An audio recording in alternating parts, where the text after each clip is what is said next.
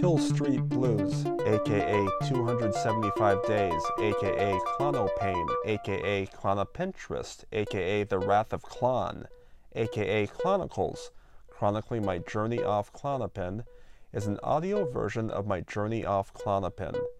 Part 1 of my Klonopin journal takes the listener through my 275-day microtaper utilizing a liquid titration method, while Part 2 takes you into the ups and downs of life with full-blown benzodiazepine withdrawal syndrome.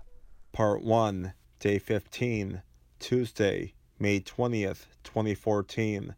Slept for 4 to 5 hours. Took vitamins, iron, B12, omega-3, E, D at 2:15 p.m. Took 1,000 milligrams of vitamin C and multi at 6 o'clock p.m. Took 1,000 milligrams of vitamin C and B complex at 12:20 a.m. Virtually no thoughts of Mickey.